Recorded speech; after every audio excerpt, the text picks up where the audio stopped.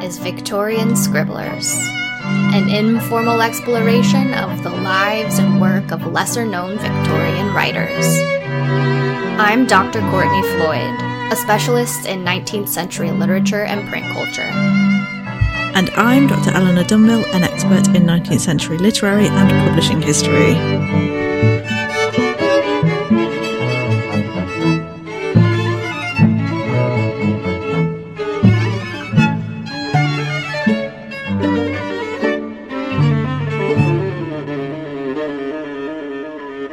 Welcome, listeners, to our slightly delayed episode 29 on Rita Cetina Gutierrez.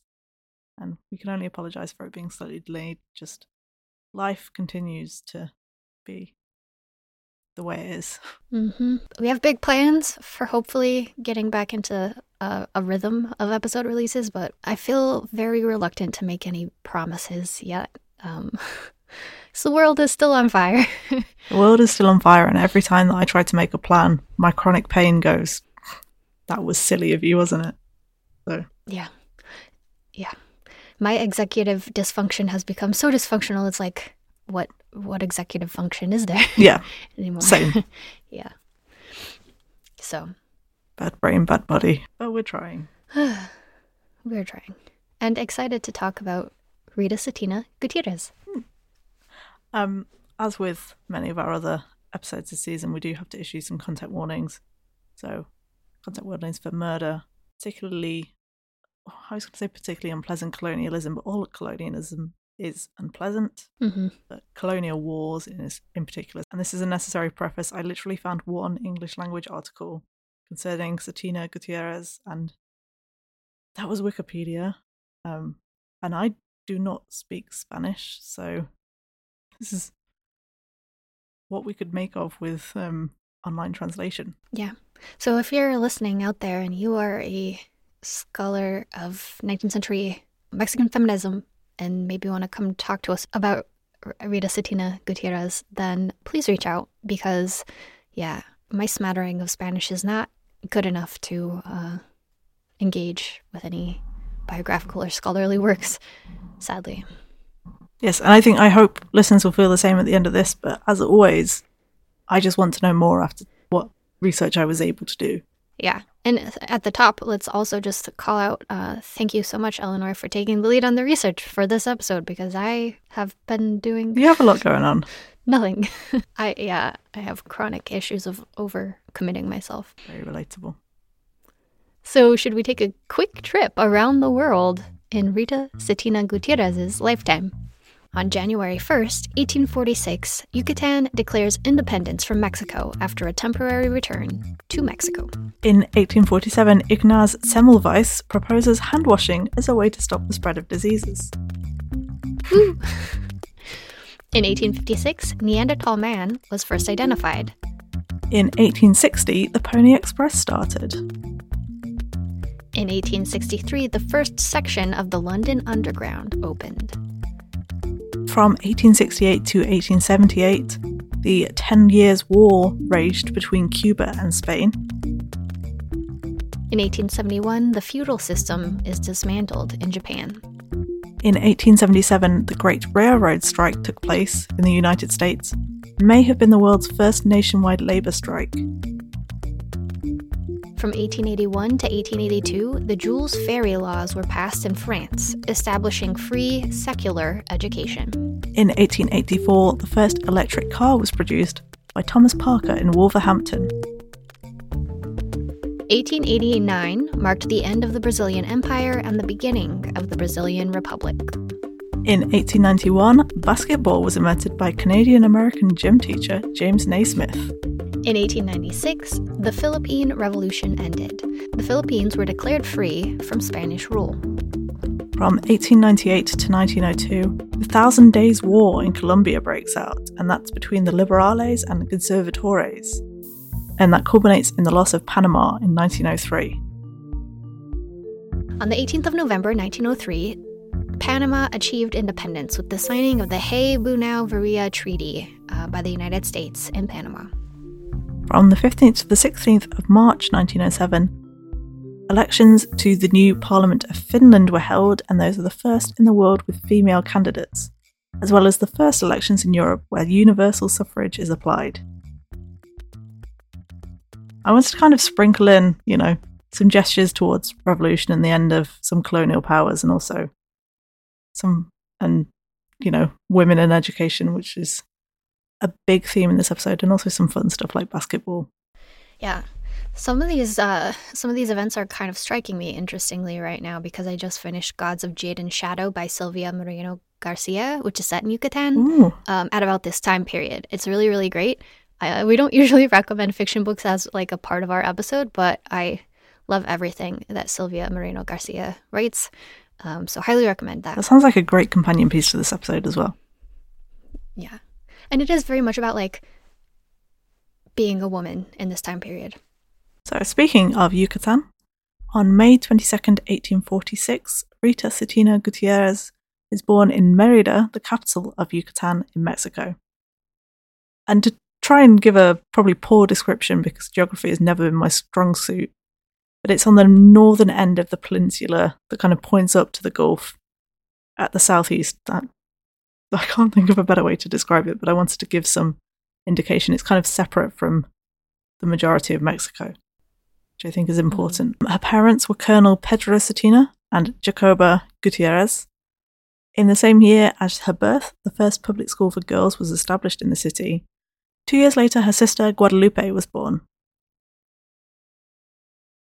So Rita seems to have been sent to small private schools where, according to Piedad Peniche Rivero, she was distinguished by her application and intelligence. Through this schooling and her own effort, she was able to read at a very young age. And we need to kind of, not to stop our story in its tracks so early on, but we do need to cover some political context to make sense of Rita's life. And just a flagging up front, this is an extremely brief explanation of a very complicated issue, but some kind of overview is necessary, I think. So, Yucatan was, as we gestured to in the Around the World, a site of particular unrest during the mid-19th century. So Mexico gained independence from Spain in 1821, and Yucatan was briefly independent from Mexico for just over 6 months in 1823. Yucatan then declared independence again in 1841, and this led to conflict with the central Mexican state. And then, except for a brief return to Mexico between December 1843 and February 1844, Yucatan remained its own republic until 1848. And in addition to this conflict with Mexico, there was war within Yucatan as well. The Mayan people of Yucatan rebelled against the descendants of Spanish colonizers. In many ways, their story is typical of the relation between colonized and colonizers. The Mayan people experienced higher rates of poverty, performed much of the actual work, and were systematically oppressed by those in power. The caste war continued on and off for decades, from 1847 to 1915, though if you, like me, studied Southwestern literature and indigenous feminist theory in undergrad, you'll know that it continues to this day, with mestizo peoples being particularly sort of looked down upon in caste systems. And as often is the case, there's a big religious component to this as well, with kind of the Catholic colonizing force trying to quash native culture and religious practices. Yeah, the 1915 is kind of an arbitrary cut-off point for maybe much of the formalized fighting, but it doesn't mean it actually stopped. Yeah, no, I grew up in New Mexico, and you would occasionally hear somebody say that they were of Spanish descent, like pure Spanish descent, pretty proudly. So it's still a thing that, unfortunately. Yeah, so Rita's family was closely connected to the war. Her father held 2 political offices, including as political chief of Mérida in 1858. And that's possibly a clumsy translation, but it gets the idea across. Her father was actually murdered when Rita was 14, and one of the sources that I read did seem to indicate that he was killed during the caste war. That's not confirmed, but it definitely seems more than plausible. Her uncle, Colonel Jose Dolores Cetina, fought in the war and seems to have distinguished himself in his role. Rita's writing, which we will discuss later, touches on this conflict and is marked by patriotism. So, according to Panish, the circumstances of Rita's birth within a family of officials linked to the military and power, and the very fact of her liberal upbringing, led her to share the sense of honour of men together with racism and strong intolerance, as her epic poetry resonates with the cliches of the indigenous rebels wishing to exterminate the Hispanic people of Yucatan. So it is the age-old story of one of us is going to exterminate the other, and we need to be the group that exterminates the other group in order to survive, which is not the best logic, but... Yeah. But I mean, it's what, like, colonial systems are built to pit the, colonized peoples against one another. Absolutely. So, after her father's death, Rita was left in the care of Domingo Laureano Paz, and it's unclear what happened to her mother.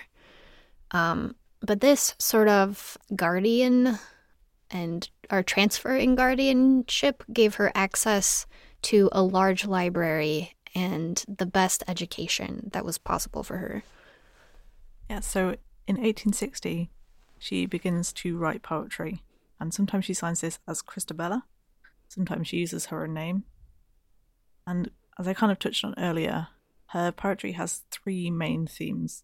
So patriotism and the glory of one's countries and the heroes, science, progress and education, and finally love, the joy of home and the beauty of the universe.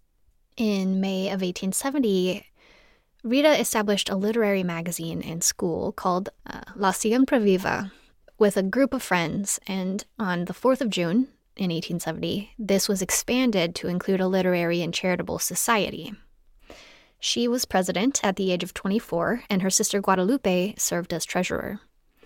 Among the others involved were the heads of different branches of the society. The magazine was headed by 24-year-old Cristina Farfan, the charitable branch by the 27-year-old Gertrudis Tenorio Zavala, and a branch for activism by Concepcion Rivas. So it's probably easier to look at the different branches in turn. Taking the magazine of the same name, La Siempre Viva, first appeared on the 7th of May 1870 and was published fortnightly. It was the first in the country written entirely by women, and its content focused on education, the arts, women's rights, and politics. And it's important to note that until then that had been a strictly male sphere. I get the sense even more in Mexico than in Britain or the US. So, for instance, it published articles about women entering the workforce as telegraphers in Russia or doctors in the United States. And Panish makes an important point here that I think is really worth sharing. They're giving these stories about women entering professional life, but working class women have always been part of the workforce. So this is kind of a big step for middle class and upper class women, but working class women have always had to work. Mm-hmm. The magazine was supported by Manuel Serrero y Canto, the governor. He gave the editors access to a government printing press and may actually have provided the paper that it was printed on, so that's a huge show of support. Wow. And the magazine did sell well, but it seems to have operated with quite a narrow margin, so it needed this official support. It probably wouldn't have survived without it. In 1872, General Francisco Canton Rosado staged a coup in Yucatan, and that meant that the magazine had to close. The school, on the other hand, benefited from an 1873 law requiring all free educational establishments to receive public funding. Combined with the fact that the teachers didn't seem to be paid, it was able to continue after the closure of the magazine. Yeah, so it had fewer expenses. Yeah. So at the time of the school's founding, 60 students were involved. Their courses included reading, writing, sewing, grammar, and arithmetic. More advanced students could also take classes on geometry, geography, constitutional law, astronomy, music, and public speaking. And these were taught by the three founders, so Rita, her sister Guadalupe, and Adelaida, who I don't think we mentioned, but she was one of the other founders. The school continued to expand, and by 1877 there were 218 students. Wow. On August 24th of 1877, the Girls' Literary Institute was founded by Governor Manuel Cepeda Peraza. Cetina was asked to become its director. She agreed and delivered a speech at the official opening on September 16th, where she promised to do her duties, quote, as accurately as possible in the delicate and thorny assignment that had been conferred upon her, end quote. The school offered both secondary education and teacher training. In order to be admitted, pupils had to be at least 10. They had to be able to read, write, and understand arithmetic, and needed to be basically recommended by the head of their neighborhood. So the courses offered included Latin, French, gymnastics, philosophy, geometry, and, as you might expect from a literary institute, literature. Scholarships for poor pupils were introduced sometime later, and the first teachers to graduate from the institute made their way into the workforce in 1886. So the La Siempre Viva School, which I now realise is a little bit like saying the Los Angeles Angels because it's a little bit redundant, but the La Siempre Viva School didn't close while Rita was working elsewhere. It seems to have remained open, operating as a private school until it merged with the Girls' Literary Institute in 1886. In 1877, the government introduced exams and accreditation for teachers in an effort to professionalize teaching. Rita became one of the first teachers to undergo these exams and obtained the title of Teacher of Primary and Higher Education. A Cuban professor, Felix Ramos Duarte, had her taken under his wing and apparently helped her prepare for the exam.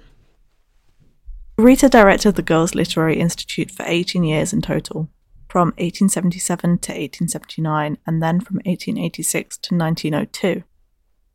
I couldn't find out quite why, but Rita resigned along with some of her fellow teachers on March the 1st, 1879, and it seems that this resignation might not have entirely been her own decision. Panish speculates that it may have been related to the founding of a rival, quote, normal school, which obviously we've encountered before, and that does mean generally teacher training school, by a group of men who had just expected to be able to be in control of the Girls' Institute, because why wouldn't they just be allowed to take control? So this little kerfuffle involves 3 schools, from what I could tell, and it ended up with the Girls' Institute absorbing at least one of the others. But in that happening, Rita was replaced by the head of that now defunct school, who was, I believe, a German teacher. There's also a suggestion that the resignations may have been prompted by the governor being a little too heavy-handed and possibly not paying teachers their salaries. So we mentioned earlier that they weren't paid at La Siempre Viva School, and at the Girls' Institute they expected to be paid, but they did not receive their salaries, possibly for as long as 3 months.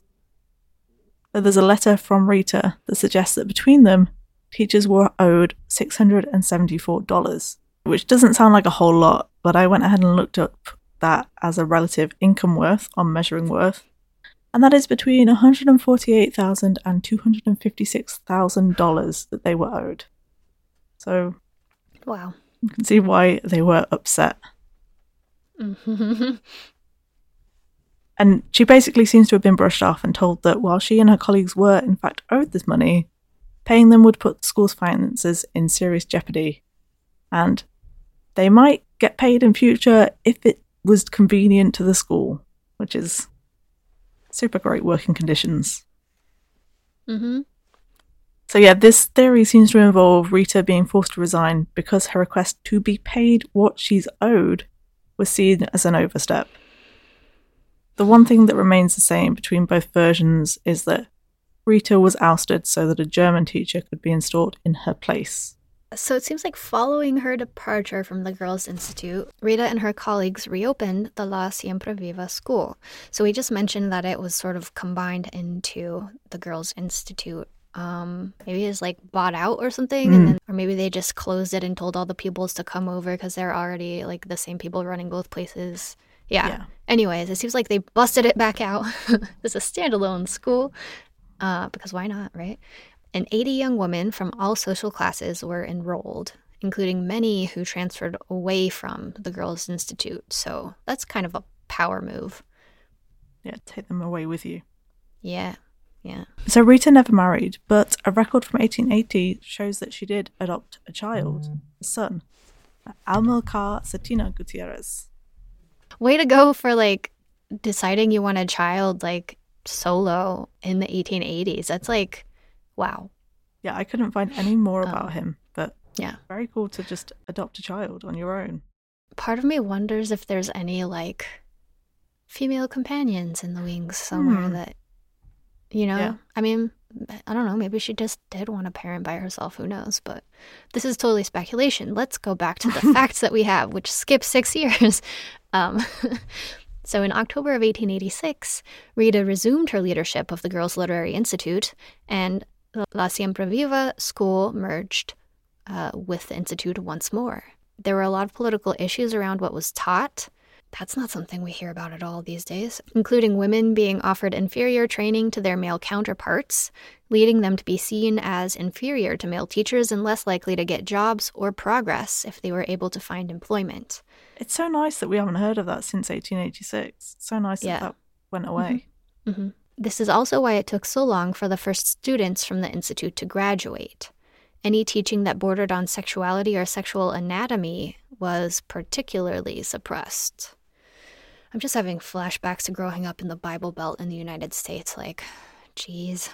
It is depressing. To give the German teacher her due, I think she got caught up in politics and she can't really necessarily be blamed for all this, but one thing that she did introduce was essentially sexual education, which the people in charge did not like, and that may have led to her getting taken away from the job that she was kind of parachuted into. And yeah, it seems like they tried to get rid of any of her kind of progressive curriculum. On September 16th, 1888, a library was opened at the school comprising 300 volumes, some of which had been brought from Paris, which is a fun little detail. Yeah. This was actually the first library for women in Yucatan. The Institute opened a dressmaking school in addition to academies for drawing and music. And the school at this point had 250 students. 49 of these were boarders, so they stayed at the school as well as, in the evenings, as well as studying there in the day. And 24 of those boarding students received a scholarship. So just under half. Wow, yeah. Rita continued to have difficulties with politicians trying to control what was taught in school. Again, so glad that has stopped. Mm-hmm. And there's particular pressure around the teaching of natural sciences, rhetoric, and pedagogy, which is very helpful in a teaching school. So, as Courtney mentioned earlier, the suppression of these subjects made it difficult for students to graduate, and if they did graduate, to find work as teachers. But Rita found a solution. You see, they taught French, and that wasn't really a sought-after school for teachers in Yucatan. So, while they were supposed to be teaching the students French, Rita suggested that they just teach the banned subjects during that time and not really tell anyone about that. That's genius. Such a cool move. Who needs French? Right? I mean, French is another colonizing language, right? Like, especially... sorry. No, it's so much... I'm just going to go off on all these tangents today. It's so much more useful to know about your own anatomy than a language that is taught primarily by people who live thousands of miles away. Yeah, it seems like I do not want to bring Maslow's hierarchy of needs, but there is a hierarchy of needs at play here. Mm-hmm. Not that one, but a much more direct one of like, yes, learn about the things that you need to like take control of your own life. That seems like an important thing to happen. So these sort of band classes were reinstituted by June of 1901, but this would be Rita's final fight, and they were by no means secure. Rita retired due to illness in 1902 after 16 years at the Institute. The school had 550 students at the time of her retirement, and her successor, Maria Luisa Aldez, seems to have continued Rita's resistance. On the 11th of October 1908, Rita died in poverty. She did not receive anything like a pension after her retirement. The closest she got was that in 1905, the governor Olegario Molina guaranteed her a one-off relief of 100 pesos, which she had to go and collect herself, just to add insult to injury. After her death, a day of mourning was observed in public schools in the area. In 1919, Elvia Carrillo Puerto founded a feminist and suffrage league and named it after Rita. There's a primary school named after her in Merida, a secondary school in Chablacal, and in a move that seems a little bit weird, a police station in Merida is also named after her. Yeah. So I wish reading about Rita and how interesting and like even just that French move speaks so much to me. I wish I'd been able to find more information because I looked and there were several articles I found, but they were mostly rehashing the same points and very interesting points, but so much of it focused on her teaching. I would have loved to know more about her life and that kid that she adopted. Where is he now? But, well, he's dead because he was adopted in 1880, but sorry, late night, bad brain thoughts. But I don't know what I'm trying to say, but it just sucks that I couldn't find that much, and this is what I could find and wanted to share with people. Yeah. And I would love it if someone does happen to know more about her to talk to such a person, should they exist. It makes me really frustrated because, like, she's clearly this sort of foundational kind of feminist figure, even if maybe she wouldn't have considered herself a feminist, right? Yeah. But, like, when we learn about feminism, at least in college/grad school in a Western context, we learn about the French, British, and US schools of feminism as if there are no others. And if you study, like, I'm blanking on the term, but if you study, like, Southwestern literature and you're, like, up on the theory there, then you get to read something like Gloria Anzaldúa or Ana Castillo and that sort of very Southwestern indigenous feminist perspective, but that's not taught necessarily in, like, these, like, intro to theory or intro to feminist theory kind of contexts ever. Yeah, there's such a, like, at least I can only speak from my own, like, university education, but there's such a divide of it's like, oh, you read your post-colonial theory or lit, and that's 9 times out of 10 men, and then you read your feminism, and that's 9 times out of 10 white women, and it's like, there are people who exist who, and even as we're speaking, like, she has this dual experience of, like, she's a Hispanic woman, which, like, puts her in a certain position in society as compared to white people, but then she has an entirely different experience compared to Mayan people. Right. So this sort of intersectional perspective, right? And that was the most articulate thing I've ever said, but we're doing our best today, friends. We're doing our best. So I mentioned earlier that we might talk a little bit about her writing. The best I could do is I found one of her poems. I couldn't find any of her work that's actually been translated into English. So if someone is a Spanish to English translator looking for work, I think you could do worse than translating some of these better than I can with my trusty friend Google Translate. So we'll post the Spanish language version of this poem in our show notes, I think. But if we kind of do the slightly garbled translated version, this is a poem called Tres de Marzo. It is dedicated to Manuel Cepeda Peraza, a Yucatecan liberal hero. So it reads in our robot translated version. Already Cepeda, the illustrious man, bequeathed to us freedom and science, sources of happiness and peace, consecrates with noble desire to eternalize his glory, to his beloved memory, songs of happiness. Listen, his august name echoes everywhere. All the Yucatecan people honor the liberator today.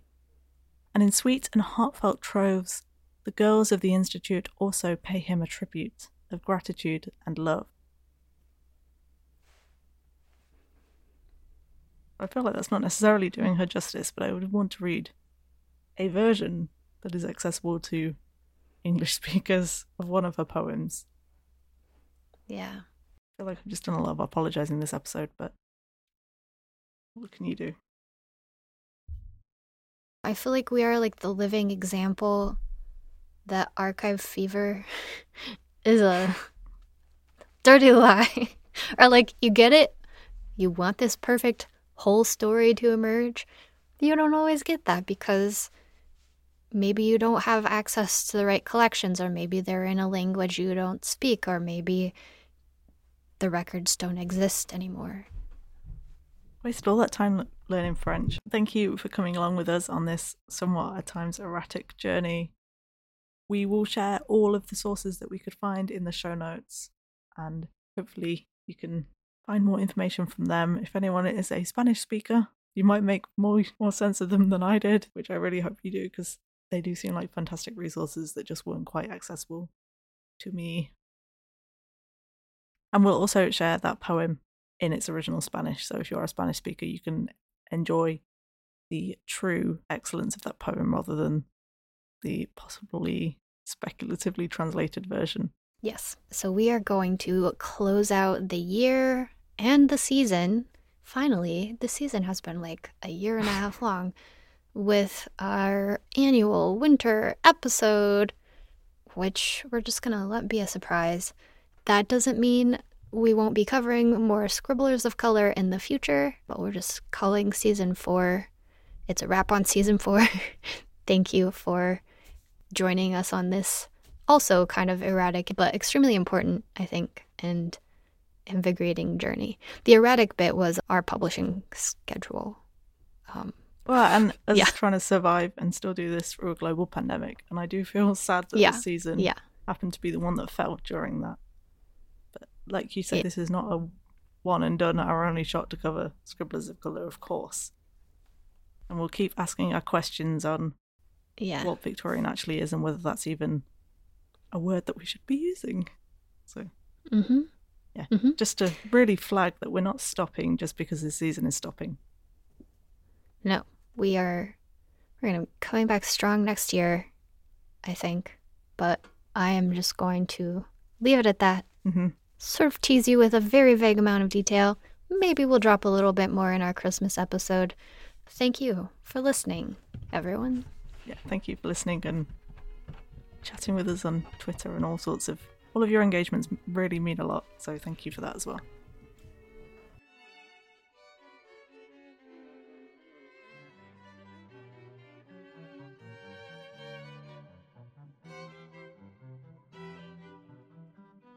Victorian Scribblers is researched, written, and produced by me, Courtney Floyd, and my co-host, Eleanor Dumbill. The podcast is made possible by support from listeners like you.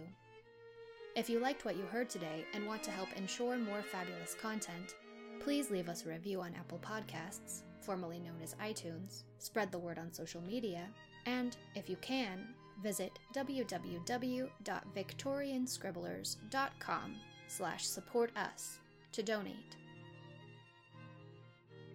All of the music and sound effects for this podcast are available under Creative Commons Attribution licenses. Our theme is Joseph Miroslav Weber's String Quartet, No. 2 in B minor, performed by Steve's Bedroom Band.